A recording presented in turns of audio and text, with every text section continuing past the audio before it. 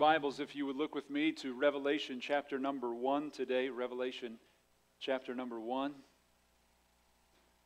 And when you find your place, if you would stand as we honor God's glorious word. We're going to read verse 1 down to verse number 8 today.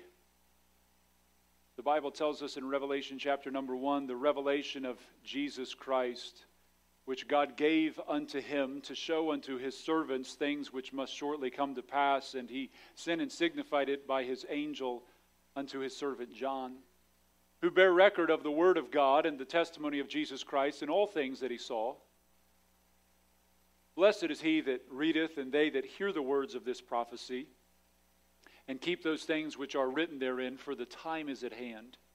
John, to the 7 churches which are in Asia, grace be unto you, and peace from him which is, and which was, and which is to come, and from the 7 spirits which are before his throne, and from Jesus Christ, who is the faithful witness. Isn't it good to have a faithful witness in a world of deception? And the first begotten of the dead, he is the first risen of the dead, and the prince of the kings of the earth, unto him that loved us and washed us from our sins in his own blood, and hath made us kings and priests unto God and his Father. To him be glory and dominion forever and ever. Verse 7 says, Behold, he cometh. It's actually in a tense in the Greek, which you could word it, Behold, he is on his way, with clouds, and every eye shall see him, and they also which pierced him, and all kindreds of the earth shall wail because of him. Even so, amen. And then Christ speaks and says, I am Alpha and Omega. That's the first and the last letters of the Greek alphabet.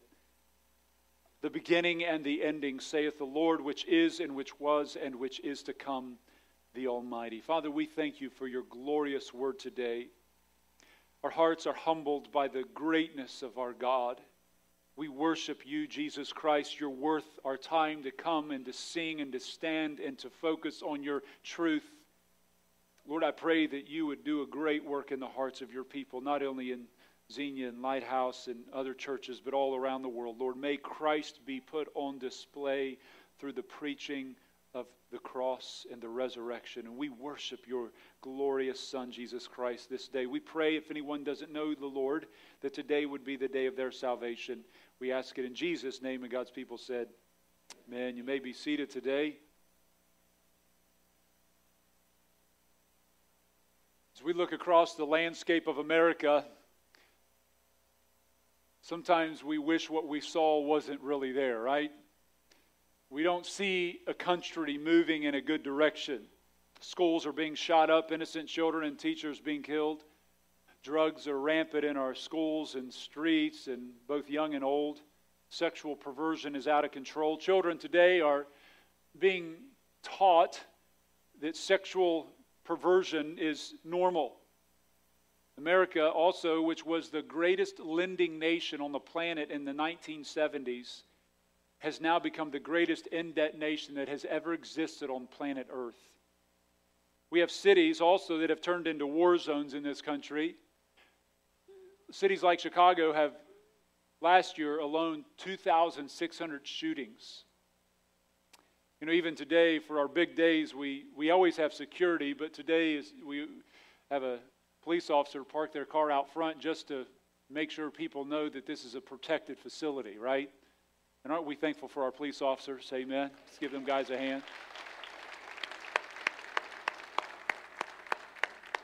Wouldn't it be nice today when you're leaving, slip that officer out there. If everybody slipped him a $5 bill, that'd be a blessing for him, wouldn't it? Reach in that pocket and bless that guy. We appreciate these guys, you know, facing things. In Chicago, 695 murders last year. We're living in a world that is under the rule of the evil one. Revelation 12:9 says that Satan deceives the whole world. When Satan is bound in hell, Revelation 20 verse 3 says, And they cast him into a bottomless pit and shut him up and set a seal upon him that he should deceive the nations no more till the 1,000 years should be fulfilled. And after that, he must be loosed a little season. Revelation 20 verse 7 says, When the 1,000 years are expired, Satan shall be loosed out of his prison. And guess what he does immediately? And shall go out to deceive the nations. When you look across the span of this world, Satan is actively at work in the leadership of those nations, unbeknownst to them, but He is working deceivingly. 1 John 5:19 tells us the whole world is under the sway of the wicked one. The Bible is also clear. You need to understand this. The world will not get better. Do you hear me? The United States is not on course, according to the Scriptures, to be turned around. God can do whatever He wants. We could see an incredible revival break out. But 2 Timothy 3:13 and many other passages tell us that according to the last times, things will get worse. It tells us in the last days, evil men and seducers shall wax worse and worse, deceiving and being deceived. The defining factor of the world in the last days will be a world that is deceived. Do you ever look across America and think that, is this nation deceived? How many leaders are just deceived, sitting in deception? I mean, if you want to know if the media is ever lying, all you do is have to just watch their lips. If they begin to speak, it's like they're not telling the truth right there. I mean, lies and deceptions, they want to promote what they can promote. We just heard this last week, people who took the boosters and the COVID shots have a higher mortality rate than those who did not. Seems like that doesn't hit the media very often, does it? We live in a world of lies and deception. Leadership in this country over the years has also used situations for their own gain. It's pretty sad when the leadership of the country goes to Tennessee not to go to the funerals or to support those victims who died, but to try to promote gun control. Ask the Indians how it went when their guns were given up. I don't think we're deceived on that, are we? So is there hope for a nation that is blind and just spiraling out of control into sin? Totally deceived, getting worse and worse? And the answer is yes. The Lord Jesus Christ, when ascending into heaven, according to Acts chapter 1, the angel said, "Ye men of Galilee, why stand you gazing up into heaven? This same Jesus, which is taken up from you into heaven, shall so come in like manner as you have seen Him go into heaven." Jesus told His disciples that He would go and prepare a place for them in John 14:3, and He said, "And if I go and prepare a place for you, I will come again and receive you unto myself." You know what they do during Jewish marriages is the husband would go away, prepare a home. When the home was prepared, he would come back, there would be a marriage, and he would marry his wife and then bring her to his home. Jesus is the groom, the church is the bride, and He has gone to prepare a place, and He's going to come and receive us, the church, and rapture us up, and we will be with Him forever in a glorious heaven. If this earth was created in 6 days and He rested on the seventh, what do you think the glories of heaven will be, since He's been working on it for the last 2,000 years? No wonder He calls it paradise. But the Bible tells us He is returning. Even as we observed the Lord's Supper last Sunday, the Bible says you observe the Lord's Supper, and as you do this, you do show the Lord's death till He comes. Titus 2:13, Paul says, looking for that blessed hope and glorious appearing of the great God and our Savior, Jesus Christ. And so the book of Revelation opens up, and you say, why would you preach on the book? Some of you are probably thinking, why are we going to Revelation 1 on Easter? Because you need to understand, it is the resurrection that guarantees the Lord's returning. Christ is coming back. He is returning. Jesus Christ is coming back. He is going to return, and that return could be very, very soon. I could rabbit trail right now on a message for about an hour just in my soul of things that I know that are going on that are pointing to Christ's soon return. The world is primed for the Lord's return. There's nothing in the Bible that has to happen for Him to come back. There's no prophecies that need to be fulfilled. We see in Revelation 1:7, it opens up. It's the apocalypsis of Jesus Christo, the revelation. It's from the word apocalypsis. It means the lifting of the curtain, the apocalypse, the unveiling of Jesus Christ. And it tells us in verse 7, behold, He cometh with clouds. And then it says, and every eye shall see Him, and they that pierced Him. His coming will be so transcendently glorious that every eye on the earth will be able to see Him in some way, and also those in the abyss will also be able to see Him. Revelation 22, not only is Revelation open with speaking of His coming, but it closes by saying this in Revelation 22, the last chapter. It says, He which testifieth these things saith, Surely I come quickly, amen. And John says, Even so, come, Lord Jesus. Isn't that what we say too? Lord, come. Lord, come. Our King will return. You need to understand, He will destroy Satan, who is the usurper. Satan will be cast into the lake of fire. Revelation 20, verse 10 says, And the devil that deceived them was cast into the lake of fire and brimstone, where the beast and false prophet are, and shall be tormented day and night forever and ever. One of the most stirring pages in English history tells of the conquest and crusades of King Richard, who they called the Lion-Hearted. While Richard was away trouncing Saladin, his kingdom fell on bad times. His sly, graceless brother John usurped the throne and misruled in his place, his kingdom. The people of England suffered, longing for the return of the rightful king and praying it would be soon. And then one day King Richard returned. Around the glittering coming, many tales are told, woven into legends of England, stuff like Robin Hood. John's castle tumbled like ninepins. Great Richard laid claim to his throne, and no one dared to stand in his way. History records that the people began to shout, they began to ring bells, and they began to chant, Long live the king, because the lion has returned. And you need to understand that one day a king greater than Richard will lay claim to a kingdom much greater than England. Because earth has been under the hold of a usurper. And Satan will be vanquished, and all those who've mismanaged this world and those who've rejected Christ's lordship, they will be crushed under the glory of His own presence. You need to understand Jesus Christ is coming back. He is returning. You need to know that. You'll never be able to leave today saying, Pastor Josh didn't warn us these things were going to happen. I'm telling you, He's coming. He is coming. The world will not continue spiraling on forever like this. Today, the world is reflecting on the most incredible event that has ever happened in human history. 2,000 years ago, there was one who came, said he was God, claimed he would die and rise again 3 days later. He rose again 3 days later, and that is the single greatest event in human history. Only to be eclipsed by the second coming of Christ. And you need to understand there are 300 prophecies that directly speak in the Bible about Jesus' first coming. Guess how many He fulfilled? Every single one. You know how many there are of His second coming? There's 5 times more scripture that speaks about His second coming than His first coming. And if He fulfilled every single one of the 324 prophecies of His first coming, do you think He's going to fulfill all 1,500 verses of His second coming? You better believe it. He's coming, friends. Today's message is the resurrected King is returning. We're going to look at an impossible prophecy, totally impossible. It's an undeniable resurrection and a guaranteed return.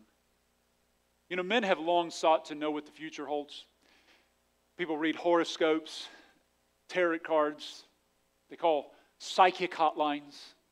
Sometimes I think, who gives into that? I mean, they'll hire somebody to rub their big toe and tell them their future. You don't want to get a maid off your big toe, all right? Better ways to figure that one out. There's only one who can declare the end from the beginning.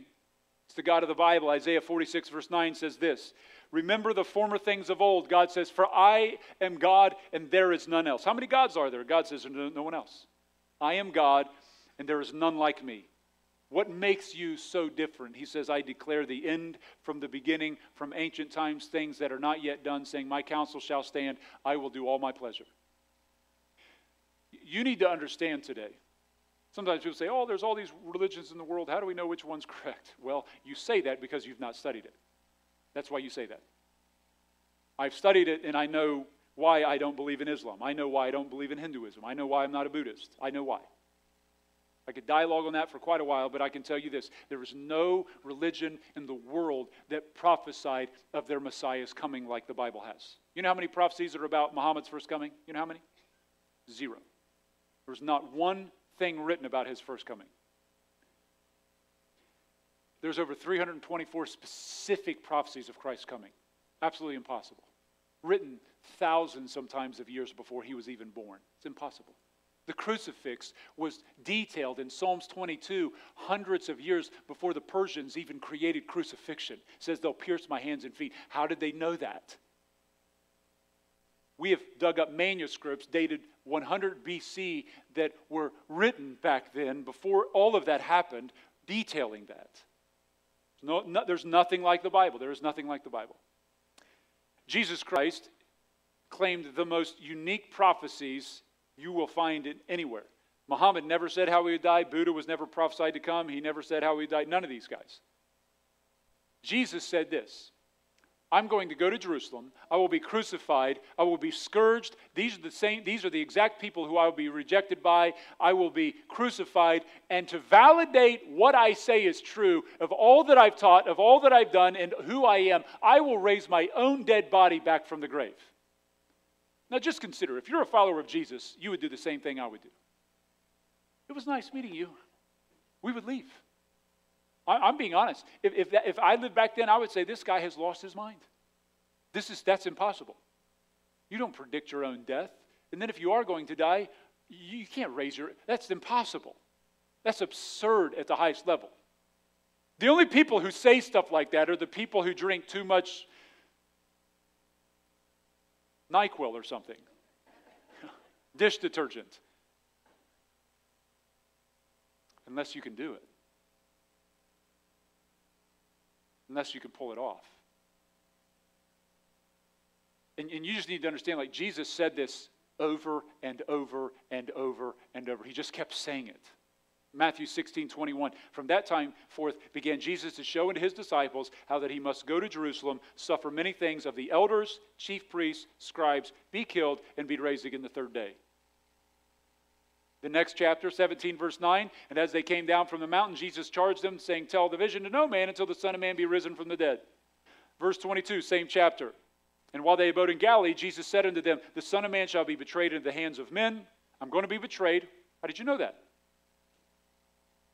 Because he knows it. And the Son of Man shall be betrayed, and they shall kill him, and the third day he shall be raised again, and they were exceeding sorry. Matthew 20, verse 18, behold, we go up to Jerusalem, and the Son of Man shall be betrayed unto the chief priests and the scribes, and they shall condemn him to death.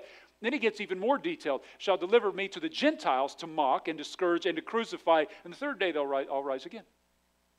Matthew 26, 31, he gets even more detailed. Then saith Jesus unto them, all ye shall be offended because of me this night. It's here, guys. Like this night it's coming. For it is written, I will smite the shepherd, the sheep of the flock shall be scattered abroad, but after I'm risen again, I will go before you into Galilee. It's just unbelievable. This is impossible language.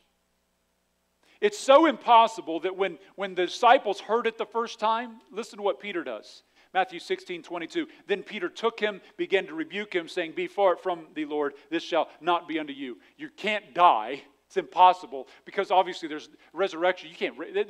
No. They couldn't accept it. Mark 9:10, it says, they kept saying within themselves, questioning one with another what the rising of the dead should mean. Like, is this a parable? What's he even talking about?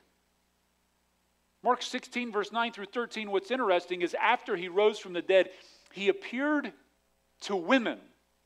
So, like, you need to understand that women in those days under Roman, Greek, and Jewish culture were not, they did not view them as credible witnesses. Among Jews, they would not even allow a woman to testify in a court of law. That's how low of a view they had of women. You have to ask yourself, why were women the first ones that Jesus chose to show himself being resurrected to? They're the first witnesses. I can tell you this, if men wrote the Bible, that would have been the very last thing they ever would have done. That would have never been sold. If you're trying to promote a hoax, you would not do what the culture would not have believed. The reason that it says that women were the ones that were first witnesses is because that's factually what happened. And God does things like that to show you what He did. You know, when Luke 24:11, when the women came to the men and told them this, look what it says in Luke 24:11. And their words seemed to them as idle tales, and they believed them not. They didn't believe the women. There's no way it's true. Listen to how Thomas, who was a disciple of Christ, responds when he hears Jesus rose from the dead. John 20, verse 25. The other disciples, therefore, said unto him, We have seen the Lord. But he said unto him, Except I shall see in his hands the print of nails, put my finger into the print of the nails, and thrust my hand into his side, I will not believe it. This is impossible. You need to understand, they had no faith in Jesus being able to pull this off. So did Jesus predict his death? Did he? Yes. And did the disciples believe that he could rise from the dead? Okay, that's where you answer. Ready? Let's try that again. Did Jesus Christ say he was going to die? Did the disciples believe he would rise again? No. So it's an impossible prophecy. You and I wouldn't have believed it either. And the second thing we see is an undeniable resurrection. Again, I said earlier, I believe that without doubt, the greatest event that has ever happened in human history is the resurrection of Jesus Christ. The world is defined by that one day. For in rising from the dead, Christ validated that he is God in flesh, his message is true, he can save others, he will rule the world, and he is coming again. And it is a fact of history, as we will see. The resurrection is so verifiably true, the only people who will reject it are those who choose to not receive it. But anybody who looks at it with an open heart, I'm telling you, you'll walk away and you'll believe it. So how do we know the Lord rose from the dead? Is there evidence for the resurrection? Well, let me get a little technical this morning as we walk through some of these things. The resurrection of Jesus Christ is indeed a fact of history. Jesus Christ was crucified on a Friday.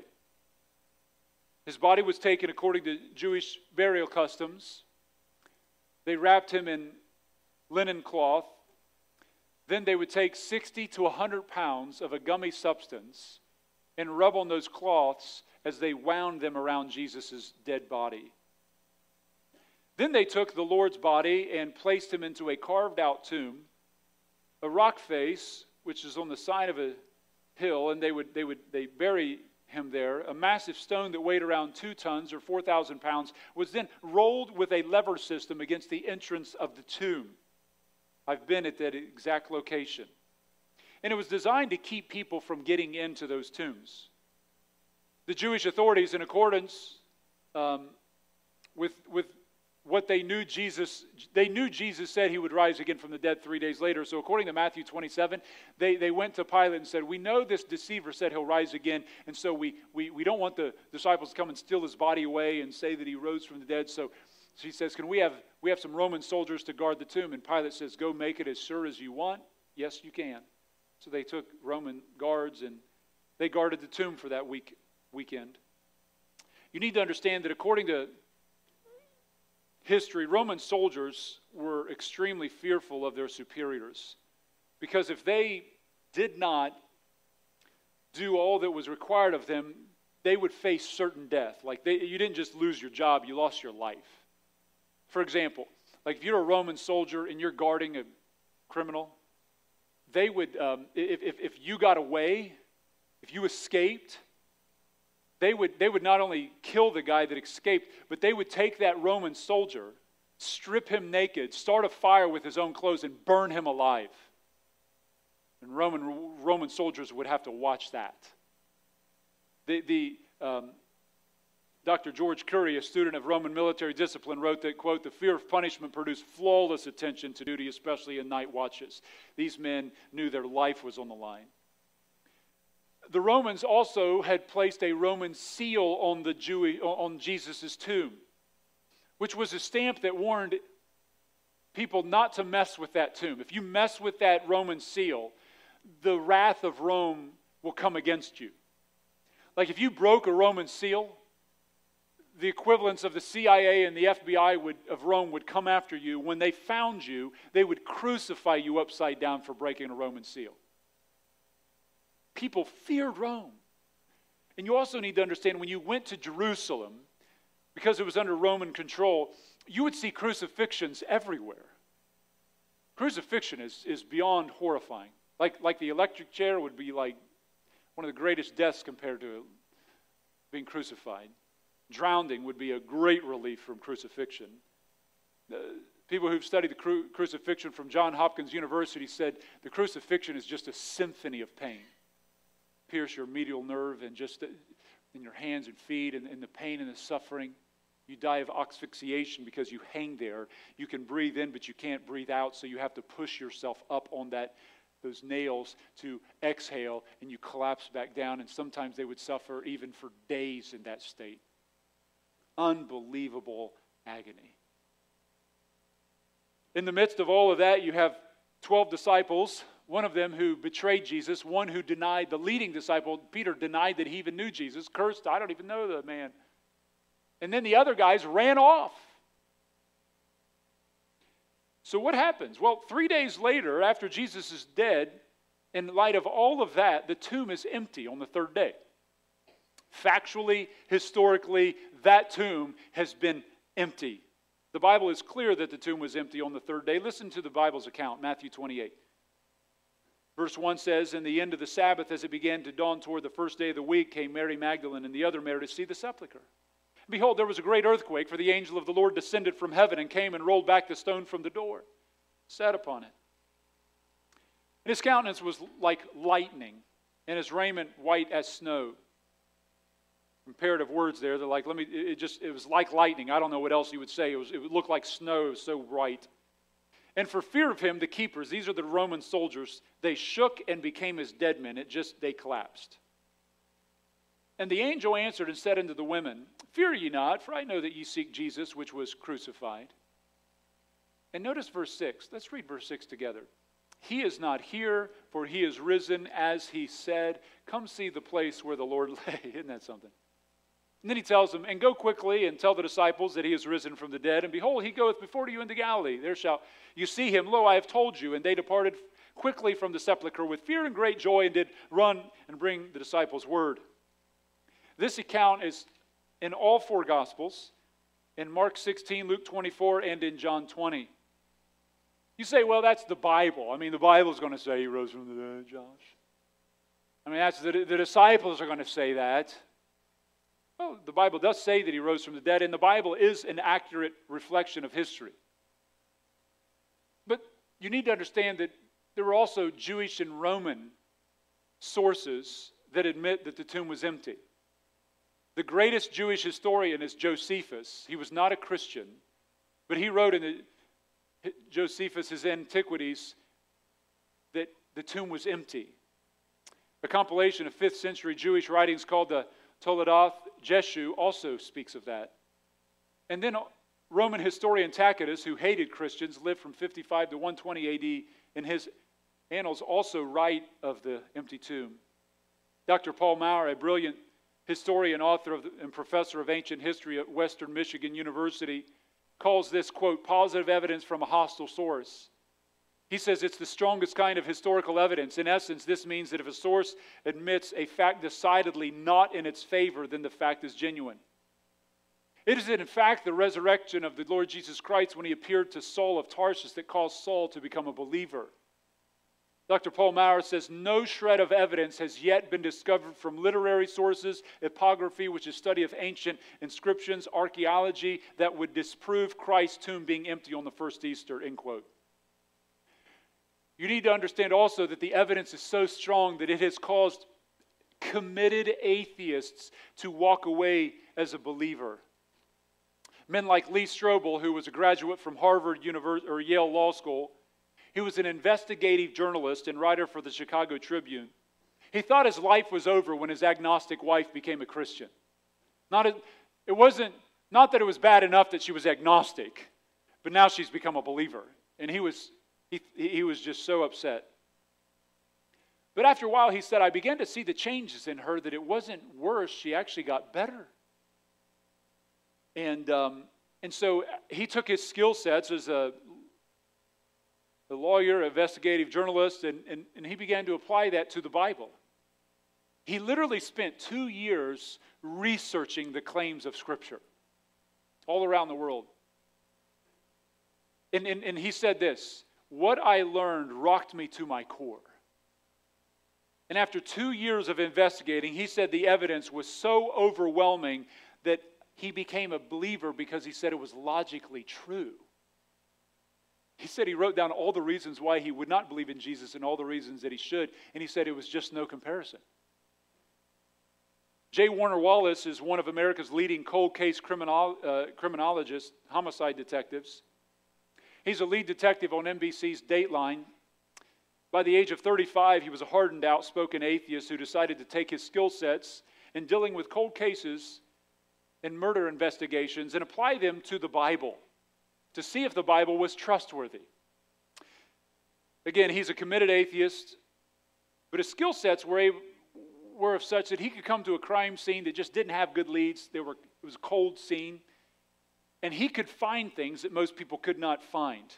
And he could research with the small amount of resources and determine if something was true, reliable, or trustworthy. Let me give you a small example of this. Years ago, it's probably been about 15, 18 years ago, there was my brother and I started a church in Chillicothe, Ohio, and there was a teenager in the church at the time who was just an ornery kid, and he had stolen several things from the church, and we believed that he had done this, but we didn't have like a video or anything. It's like, it's got to be him. I mean, he's the only one out there. But he denied it. His dad denied his son would ever, his little son would never do that. His son was like 6 foot. So we said, well, let's do a polygraph. Let's do a polygraph. And so we hired a detective, and we said, why don't you just, he said, I'll give this kid a test. I'll ask him just 12 questions on these papers, and he fills out the answers, and he says, and this detective said, I can tell you with certainty if this kid's telling the truth or not. So we had the kid fill these papers out. He turns them into the investigator. Within a couple hours, the guy calls back and says, there's a 98% chance that kid stole those things. We went to his dad and to him and said, this is what the guy said. The kid broke down crying and said, I stole it. You and I don't have those skill sets. There's some people that do. They know what to look for. They know the questions asked. They know how to figure that out. When J. Warner Wallace applied his skill sets to the New Testament, it blew him away. He said that he became a Christian as a result of it. He wrote a book entitled Cold Case Christianity. And he said this, the one thing that I love about being a Christian is it's verifiably true. He said it's verifiably true. He goes on and he writes about the resurrection. And he said there's only 3 main reasons why somebody would make something up, like a resurrection or something like that. You do it for power, for money, or for sex. There's nothing else. That's the only reason they do it. It's all the only. And he said, anytime somebody wants to deceive people, they create a hoax, they lie about something, they always do it for money, for power, or for sex. When you look in the Bible and you study history, they didn't become popular, they become hated. All the Christians were hated. They were hated by Jews and Romans. They didn't get money. Most of them became absolutely impoverished and poor. And they didn't do it for sex because they preached purity all the time. They were upheld and they pushed against the cultural sexual perversions of the day. When these atheists look into this, they walked away believers. I mean, the guy who helped me start Lighthouse 13 years ago, we had 8 people when we started this church. One of the guys who came here to help me start the church was an atheist who would make his mom cry for going to church. That's how committed he was to atheism. He would make her cry, he'd make fun of her. When I met him, I said, do you believe in God? He says, I don't believe in any of that. I said, heaven and hell, it's just a fiction. I said, what do you know of the Bible? He said, the only thing I know about the Bible and Jesus is what I've heard on The Simpsons. He was 18. I said, if Jesus were real, would you want to believe in him? He said, if he was actually real, he said, I'd be a fool not to, but I don't believe in any of it. I said, if you were wrong, would you want to know? He said, yeah, I would. I said, why don't you Why don't you take the book that's the best-selling, most influential book that's ever been written in the history of the world. You know, Islam was, the Quran was written by one guy named Muhammad. One guy wrote the Quran, 117 surahs, chapters. This book was written by 40 different authors on 3 different continents in 3 different languages over 1,500 years and has become the best-selling, most influential book on planet Earth. Who but God could have written that? If God wrote a book, it would have to be the Bible. People say, oh, it's changed down through the years. The only people who say that, when somebody says something like that, they've just admitted they're being ignorant. Not in a demeaning way. I don't mean this in a bad way. I mean that I know they haven't studied it. They just tell on themselves. I'm like, you can say that, but you do it with your eyes closed. You're saying that with your eyes of your mind being closed. Because I have studied it out. And I know that is so factually false. Like you can take and verifiably research the Bible. Men like C.S. Lewis, who was a literary genius, did not believe in God of the Bible, did not believe in Christ. He was a literary genius, and he said, I was too learned in literary criticism to reject the New Testament as a reliable source of history. He said, some people can do that, but I couldn't because I know too much. And I had to accept these things because history proves that we have too much documentation. Let me say this. There is more evidence for the reliability of the New Testament as being an accurate reflection of what was originally written than any 10 works of antiquity put together. And so C.S. Lewis ended up becoming a believer. He said, because logically it's just true. The people who don't accept it are the ones who choose to reject it. It's like Democrats wanting to prove Trump's a good guy or Republicans wanting to prove that Biden's a good guy. They're just never going to do it. And some unbelievers are so hardened against Christ, it don't matter what the evidence is, right? Does that make sense? Are Democrats going to accept Trump? Are Republicans going to accept Biden? No. Don't be a hardened person against Jesus Christ. If you do so, it's at the detriment of your own soul. And so you need to understand that what is found in the Scriptures of the resurrection, what's found in history, is verifiable. Acts 1 verse 3 says, to whom also he showed himself alive after his passion by many infallible proofs. You know, Jesus, it says, was seen 40 days speaking of the things pertaining to the kingdom of God. After he rose from the dead, he lived among them for 40 days. They saw him. He taught them. He appeared at least 17 different times after his ascension. 1 Corinthians 15 says that he appeared to over 500 followers at one time. Sir Lionel Luckhoo, who is considered one of the greatest lawyers in British history, is recorded in the Guinness Book of World Records as the world's most successful advocate. He had 245 consecutive murder acquittals. He was knighted by Queen Elizabeth II twice. And he says the following, I humbly add, I have spent more than 42 years as a defense trial lawyer, appearing in many parts of the world, and am still in active practice. I've been fortunate to secure a number of successes in jury trials. And I say unequivocally, the evidence for the resurrection of Jesus Christ is so overwhelming that it compels acceptance by proof, which leaves absolutely no room for doubt, end quote. So why aren't you believing it if you don't today? Have you researched it as much as these guys? Are you more brilliant than Warner Wallace? Or Luckhoo, the guy that's in the Guinness Book of World Records for his investigative abilities? Or Lee Strobel? Did you graduate from Yale? Did you study the Scriptures in such detail that you can say, logically, I don't accept this for these reasons? Or are you rejecting Christ because you love your sin and you don't want anybody that you're going to be held accountable to for your sins? Right? You know why I didn't want to get saved when I was young growing up? Because I wanted sin. And I didn't want to be held accountable for my sin. But there came a day when I recognized that I'm going to stand before the living God who created heaven and earth. And He gave us His word. And He died on the cross for our sins. And I don't want to go to hell. And I confess Christ as my Lord and Savior, turned my life over to Him. And He's revolutionized my life. How do you explain Lighthouse? How do you explain an atheist and a young preacher at 27 coming into this city preaching Christ, and now we have 3 services with 900 some people that will gather here today? How do you explain that? And you know what the message is? You go into a city and you say, you know what? We're all sinners. We're going to die and go to hell unless we repent and give our life to the Lord Jesus Christ. And God blows the church up. And let me say, we're not the bunny rabbit church. We're not the Easter egg church. You want to go home and do that? No problem with that. You can do what you want. But I'm going to tell you, we preach Christ, dead, risen, and coming again. That's this church. We are a Bible preaching church. We are a Christ-centered church. We're not going to have a bunny rabbit playing at the piano today, all right?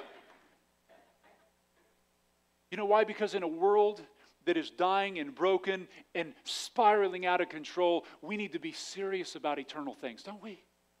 The day for silliness is not today. I mean, don't feel bad when you go home and eat that chocolate-covered bunny rabbit. You know, probably take a couple bites myself. It was so overwhelming, the evidence for the resurrection, that the enemies of Christ have come up with some theories to explain the resurrection away. You just need to know this. These are the 4 best theories that they've come up with, because it's so factual true. The problem is, you have an empty tomb, and they've never been able to find the body. They don't know where it's at. Jews don't know where, they can never find it, and the Romans could never find it. And then you have to answer this question. What caused the disciples to go everywhere preaching that Jesus rose from the dead if he didn't? So one of the things they say is that they stole the body. The disciples stole the body. Okay, so just imagine with me. You have to believe this. So these guys who were so scared that they fled from Jesus the night of he was taken, that they, after he risen from the dead, they said, we didn't believe it. Were so brave that 11 of them got so excited that they came and fought off those Roman soldiers and stole the body away from the tomb. When the Roman soldiers said that's not what happened. And they buried Jesus in some hidden place. And then they spend the rest of their life preaching that Jesus rose from the dead. And do you know how all those disciples died? It's not written in the Bible, but it's written in history. Peter was crucified upside down for preaching. Andrew, his brother, was crucified in an X-shaped cross. John was thrown off the pinnacle of the temple because he wouldn't stop preaching Jesus rose from the dead, and he fell 100 feet down, and they beat him to death when he hit the ground. Other of the disciples were flayed to death. They cut them up. They put them on skillets. Others were dragged through the streets till their bodies fell apart. Some were burned at the stake, and none of them recanted the story. None of them.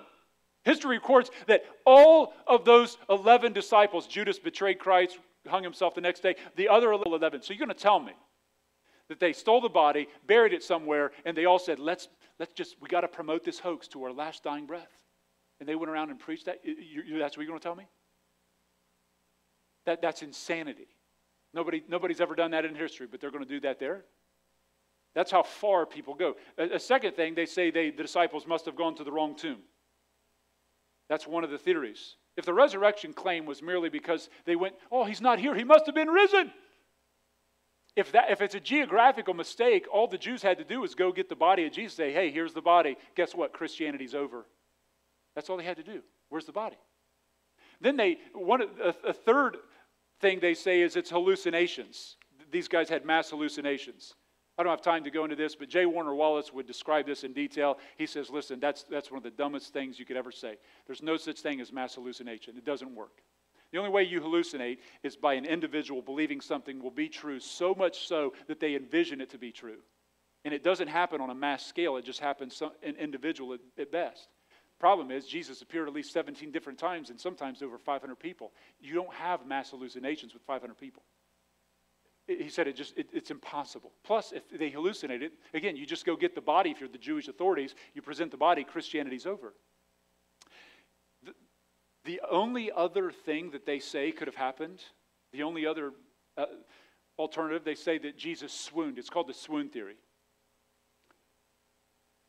which basically teaches Jesus didn't actually die on the cross.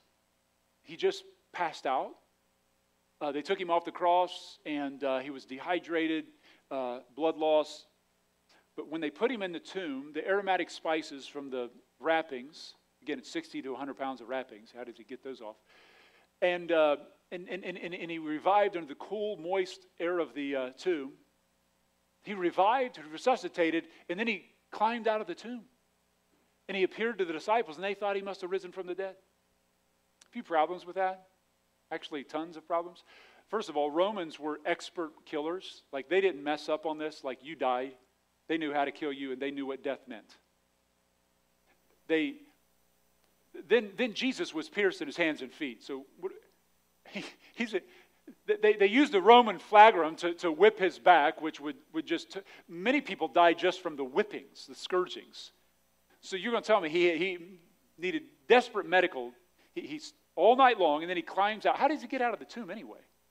Does he fight the guards off? I mean, that's insane. That's so ridiculous. So unless today you're willing to believe one of those theories, you have to come to the conclusion Jesus Christ must have risen from the dead. There's nothing else that explains the empty tomb and the explosion of Christianity and why the disciples preached the gospel to their dying dying breath. They just kept doing it. I just want you to consider this. Jesus was born in Bethlehem. It's a small town in those days, just a few thousand people. In a manger to a virgin named Mary. He grew up in a small town of Nazareth. Again, just a small town. In a carpenter's house. He never is said in history to have owned his own home. He never held an office, never had a bank account, never went to college, never traveled more than 200 miles from his home. He never led a military or a nation. He was not rich. He was not wealthy. He wasn't oppressive. He didn't start a revolution. He didn't force anyone to follow him. He walked almost everywhere he went. He stayed with friends.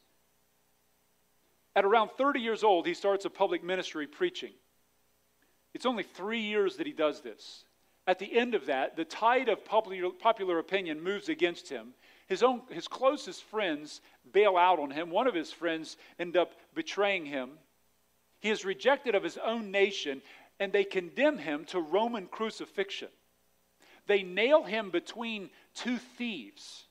And while he's dying, if that's not bad enough, the Roman soldiers gamble for the only possession that Jesus had, which was his garment. When he died, they buried him in a borrowed tomb out of pity from a friend. That's the end of Jesus' life. And you need to know this. Out of the estimated 100 billion people that have ever been born on planet Earth, there has never been a human being that has impacted and influenced planet Earth more than that man. How do you explain that? How do you explain that? There's absolutely no explanation for that.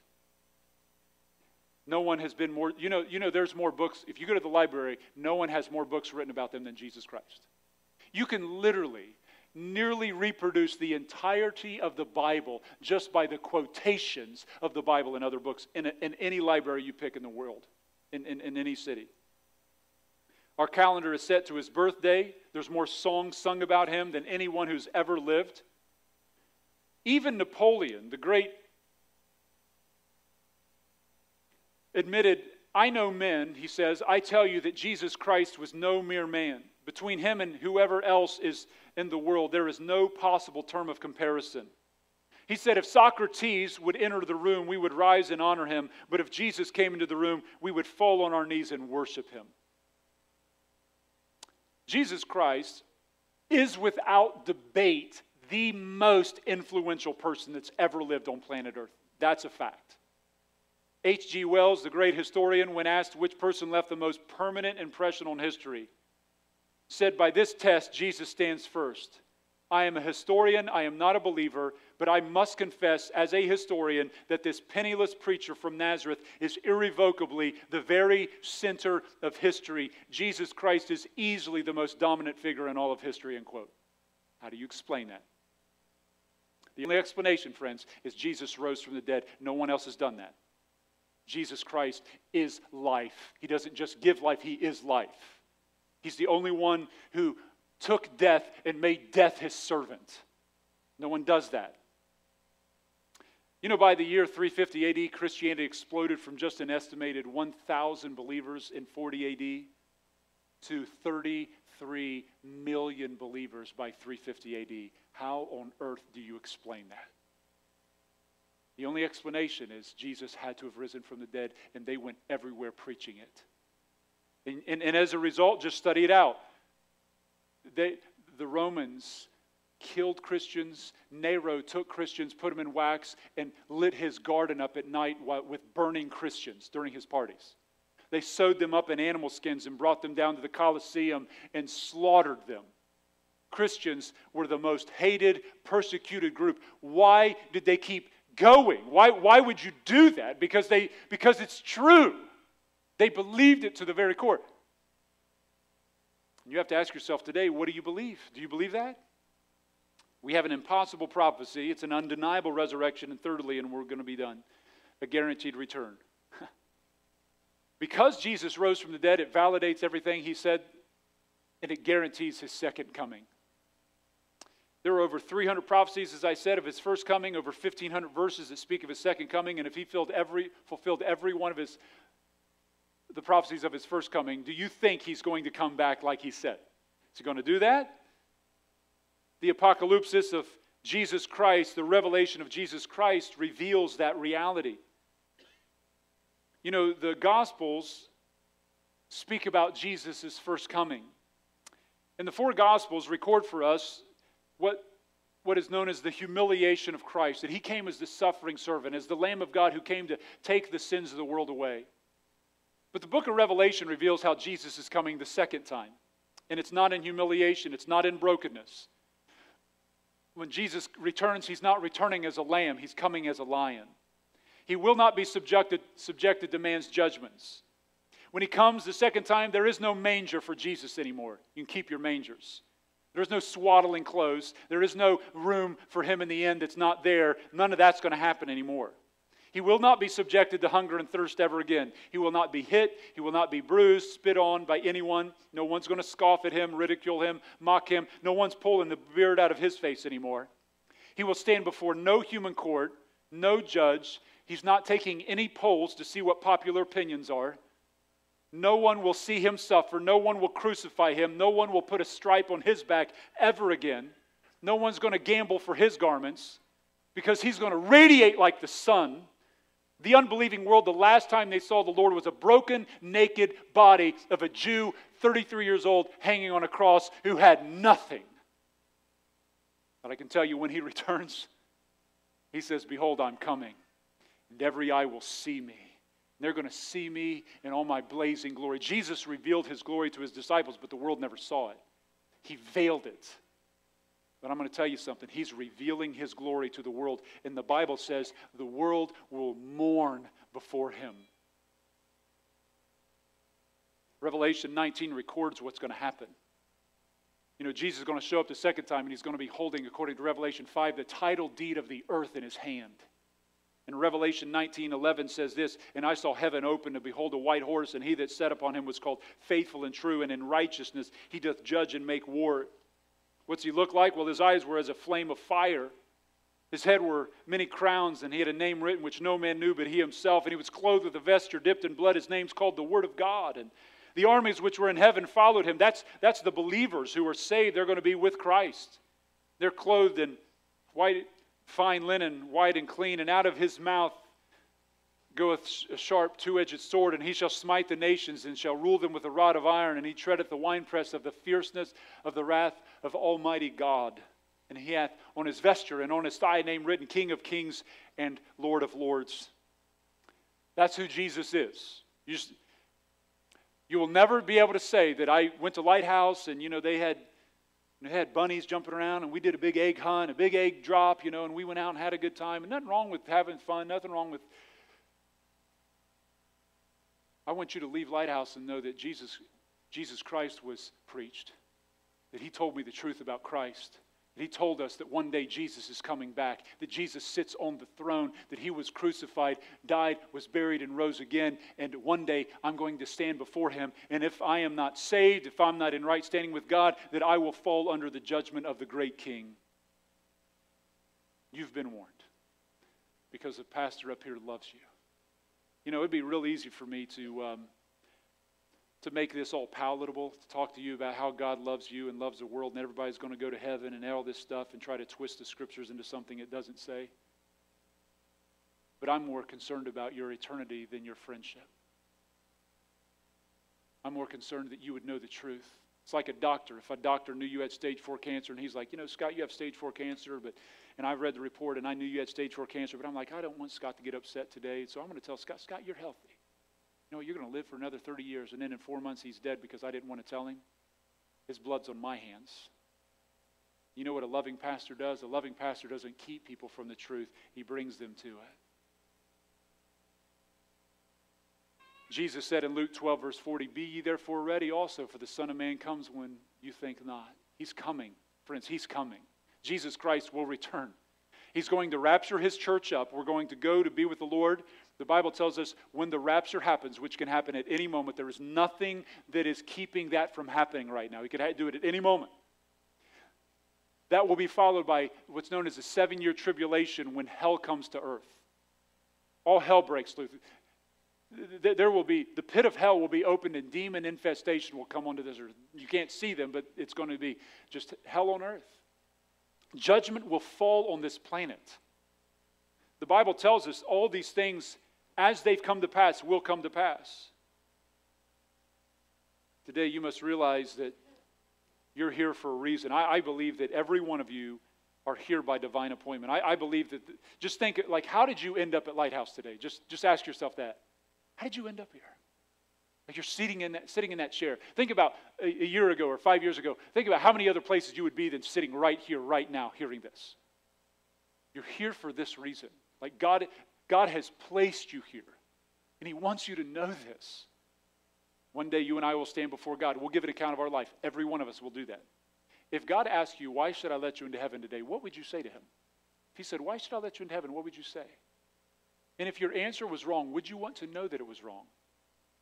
You know what the Bible tells us?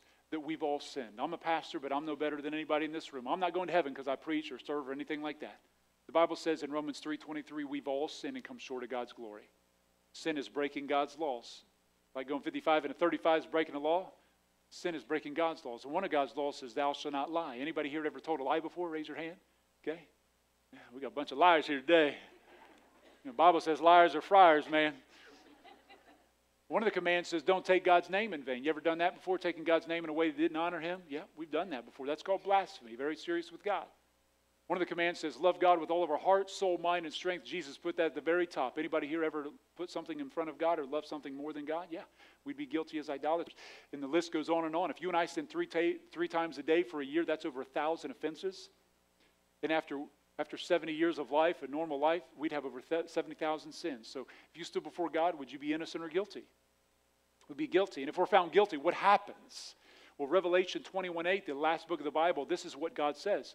And Revelation 21:8 says, "But the fearful, the unbelieving, the abominable, murderers," we're like, well, we expect them to be there. And whoremongers, they do sexually wrong things. Sorcerers are into witchcraft. And idolaters, And then it says this, "And all," what does it say? Well, we just jumped into Revelation 21:8, didn't we? "And look what happens, shall have their part in the lake which burneth with fire and brimstone, which is the second death." I mean, we're not guessing at this.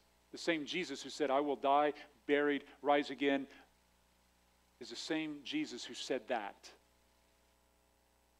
Is it true?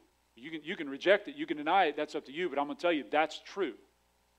I'm basing my eternity on the Bible. I'm not going to guess at this. I'm not going to watch Fox News or CNN or MSNBC and say, well, I'm going to believe what they say. No, I'm going to believe Jesus. A little bit more reliable source, right? And so today you're going to have to ask yourself, what are you going to base your eternity on?